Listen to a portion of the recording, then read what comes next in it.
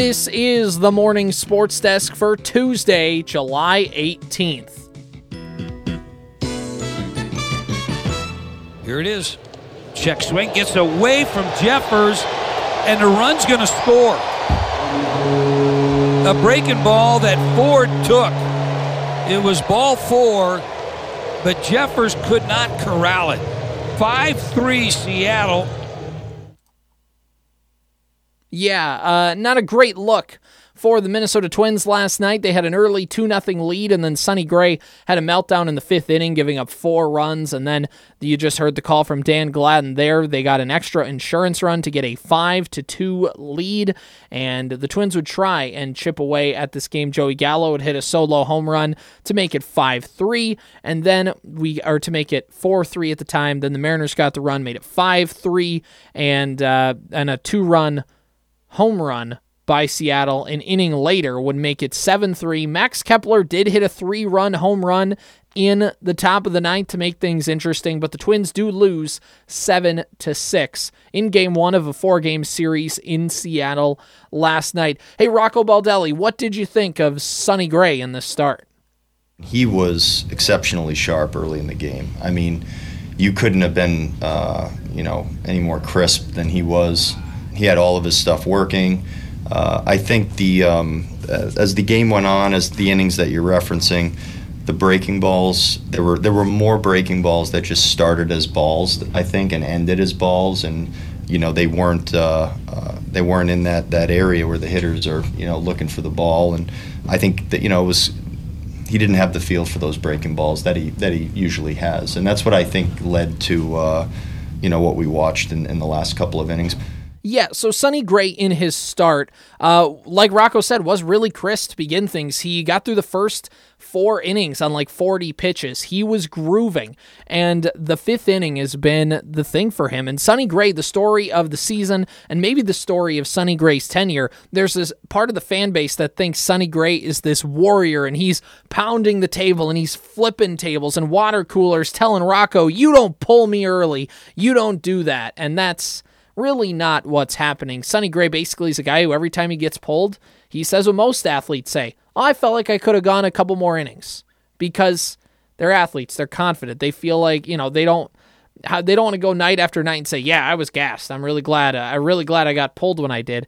It's like when you, in basketball, when you have a kid sit on the bench, most kids, there are some kids every once in a while that are like, hey, I need a breather. But most kids are like, hey, I could have played another minute or two before you pulled me. And that's the same thing with Sonny Gray. It's taken on this weird kind of like folk hero narrative. I don't get it. And not to say that all fans are thinking that, but there's this weird part of the fan base that thinks that Sonny Gray is this career innings eater. He's always been a guy who's kind of about a 6-inning starter. Really efficient, really good in those 5 or 6 innings, but he's not really a guy that goes 7, 8, let alone 9 innings very often, and you can see why. He's done this in his last few starts. He's slowly melted down as the game goes on, and that inning, it's the thing with Sonny Gray. He had a bases-loaded walk. Again, he's had 4 bases-loaded walks this season, and he's had 8 in his career, so half of them have come in this season, and I mean, watching that at-bat with the bases loaded was not great. He walked in a run there, and then as you heard on the call from Gladden, he had a wild pitch that had the insurance run score in the 6th inning, and it just wasn't a great start overall for Sonny. Sonny Gray's been a great pitcher. He's probably having his best season in years, and there just feels like it feels like every time you can squeeze a little bit more out of him, and then he just kind of implodes on himself, and it's rough to see. Now, Sonny Gray's been kind of the narrative of the storyline, but I think really with the Twins, it was runners in scoring position. The Twins were up 2-0, but the Twins have put together some really, really good at-bats against Logan Gilbert. He was the starter for Seattle, one of the better starters in the American League, and the Twins made him throw a lot of pitches early on. They chased him after 5 innings, and you thought, okay, awesome. The Twins in a 4-game series are going to get to turn it over to the Seattle bullpen early, get them to use up their relievers, and they did. They did do that. but also there was a lot more on the vine that they could have got. And they left a lot of runners in scoring position. I think they were 3 for 10 with runners in scoring position. They had the bases loaded a couple times. They had runners on the corners with 1 out and couldn't get a run across. Lead-off doubles that didn't end up having anybody score. And you can see it. It's the Twins' first half woes. Me and Corey Tackman will talk about this all the time when Corey's in, and he'll say, this Twins offense needs to string some singles together. They need to do that. And they do. I'm not saying that they don't. The Twins get a couple walks. They get a couple singles. They're missing that big hit. And I think, and again, they're spotty when it comes to how often they want to string hits together. So I'm not trying to diminish that, but it also just more, and maybe it's the cherry on top and kind of building off what he said, is they also need just that put away hit.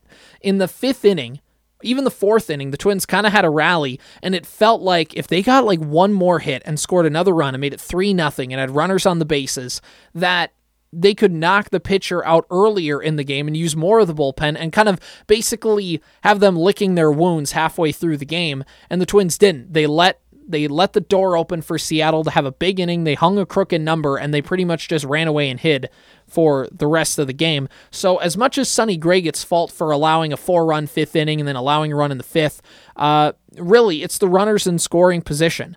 Outside of a 3-run home run late by Max Kepler, which isn't nothing, but still, you had a chance that home run by Kepler means a lot more if the Twins come through earlier in the game with runners in scoring position. They did take some good at-bats. They just weren't able to cash in. And that's the thing that's eluded the Twins all season long, and even last season, and even going back to 2021, they just cannot get hits with runners in scoring position. Let's see what Rocco thinks, though, about the lineup, and about Gilbert, and about how the Twins put together some at-bats against him. Gilbert's a good major league starter. He's got really good stuff.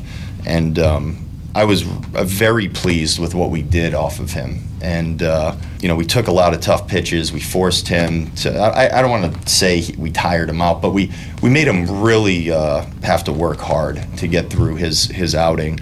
But we had opportunities to just score more runs, and you got to take advantage of those opportunities when you have them. We had a handful of them today that we just didn't get that job done.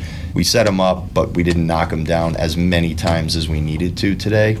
Overall, we had good at-bats today, though. I mean, the at-bats were very solid. The Twins were able to set the table, per se, but they weren't able to eat.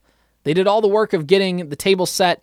They put the plates, the silverware, the cups on, and they got the food on the table, and when it was time to eat, they accidentally pulled the tablecloth and made everything fall on the floor.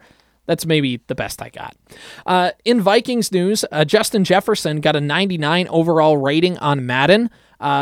Awesome. That's the highest rating you can get. I'm not much of a Madden guy. I'm not huge on the video game. I actually think it's just basically paying $70 every year for a roster update, but the graphics aren't good. The gameplay's not great. I don't know.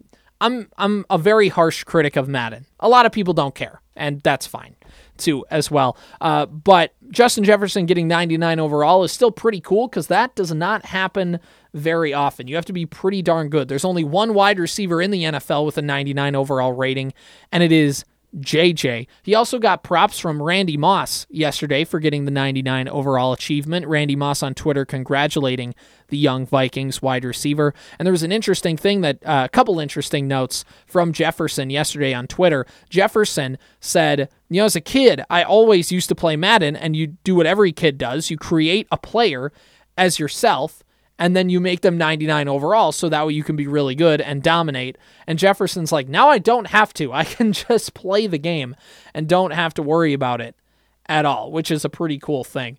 There was also another interaction yesterday on Twitter with Jefferson, because of course there's a lot of people on Twitter who he gets a 99 overall, and because it's social media, everybody's got an opinion, and most opinions are wrong when it comes to this, when they say that Jefferson wasn't that good. He shouldn't have been the 99 overall guy. And Jefferson said, it's crazy how much people hate on seeing other people succeed. He says, it baffles me. And some guy with a Milwaukee Bucks profile picture, which means to believe he's probably a Packer fan, said, post your stats from the Packer game in week 17. And Jefferson commented, post yours, flunky, which is really funny because everybody loves the smack talk athletes until they're like, okay, man, like you want to play? What would you have done? And they go, I was just kidding. I was just, anyway, that's kind of funny. So the quarterback, episode 4, Mind Games. I watched that yesterday with my wife. We have been getting into this series and talking about it and kind of watching one a day. And I know they're all out. You can watch them all at once, but I've been kind of going once a day. Kind of little, a little delayed gratification. There's the word I'm looking for. Mind Games. It talks about how smart a quarterback has to be and what the things they have to see on the field. And they just open the episode with Kirk Cousins saying, when I was in high school, when I was in college, there were guys who said, man, glad I don't have to worry about school because I'm such a really good football player. And Kirk is like, to be a really good football player, you have to be smart. And to succeed at the NFL stage or at the college football stage, pure talent can only get you so far. You have to have a little bit of a head up on your shoulders. And then also starts out with Mahomes, Mariota, and Cousins, the 3 quarterbacks that they follow on this quarterback documentary on Netflix, produced by Peyton Manning, of all people. Is just them reading plays. And they're these long sentences of just words that don't mean anything without context. And what the plays are. And my wife looks at me and she said, well, don't you think that people are worried that their plays will be out, like everybody will know what their play calls are? And I'll say, yeah, but 1, they change them up every year, and 2, that play can mean 5 different things once you get to the line of scrimmage and depending on who you're playing. And sometimes you do say like 3 plays in the huddle, and then the quarterback will come in and say, all right, we're doing this play because I see the defense is doing this, which just goes to show how smart a quarterback has to be. Patrick Mahomes was talking about how he was getting ready to play the Los Angeles Chargers, and he said, and this like week 7, week 8, it's the middle of the season, and he's like, I think I've seen every single Chargers game so far this year twice. Like, he's just been watching all of this game tape, trying to prepare for a team, and you do a whole bunch of studying. Kirk Cousins said, you act like as an athlete that you don't have to worry about school, but every single week I'm preparing for a final exam, which is my opponent. And it's a really fascinating look at that and all the things that they do to memorize plays. Like Kirk is recording plays on his phone and then just playing them back to himself as he's driving home from the facility. It's really cool to see how all of this kind of goes into it. It's really fun. One last thing I want to mention, the Minnesota Basketball Pro-Am is in the Twin Cities, and it's been making kind of the highlights because Paige Beckers, the UConn women's basketball star, has been down there, of course, from Hopkins. There have also been a couple other Minnesota natives like Tyus Jones of Apple Valley, former Minnesota Timberwolf, played for Duke, won a national title with them in 2015. Also on the Grizzlies, now playing for the Washington Wizards, but he was also there as well, playing in the Pro-Am, professional and amateur players, just basically playing a lot of basketball with each other. And the interesting thing was that Paige Beckers was actually coaching for part of the game for one team. She was sitting there on the sidelines talking to these dudes like, hey, you do this, you do that. Like, I'm drawing up a play here. And it's really cool getting to see all these Minnesota basketball players, because Minnesota is the state of hockey, but there's a big basketball culture in the state that really is fun to see kind of get revealed to the national audience and get to see. Paige Beckers talked about playing at the Barn because UConn is scheduled to come to Minnesota, I think either this year or the next coming year, and she talked about getting to play in the Barn, a place where she's played so many times before in high school, is going to be really fun. And of course, she said that while wearing a Lynx jersey, which, hey, if the Lynx want to tank for Paige Beckers, let's do this thing. Because they're not doing, they're doing better, but not doing too hot. They have their first game back from the All-Star break tonight. We'll see how that goes. This has been the Morning Sports Desk for Tuesday, July 18th.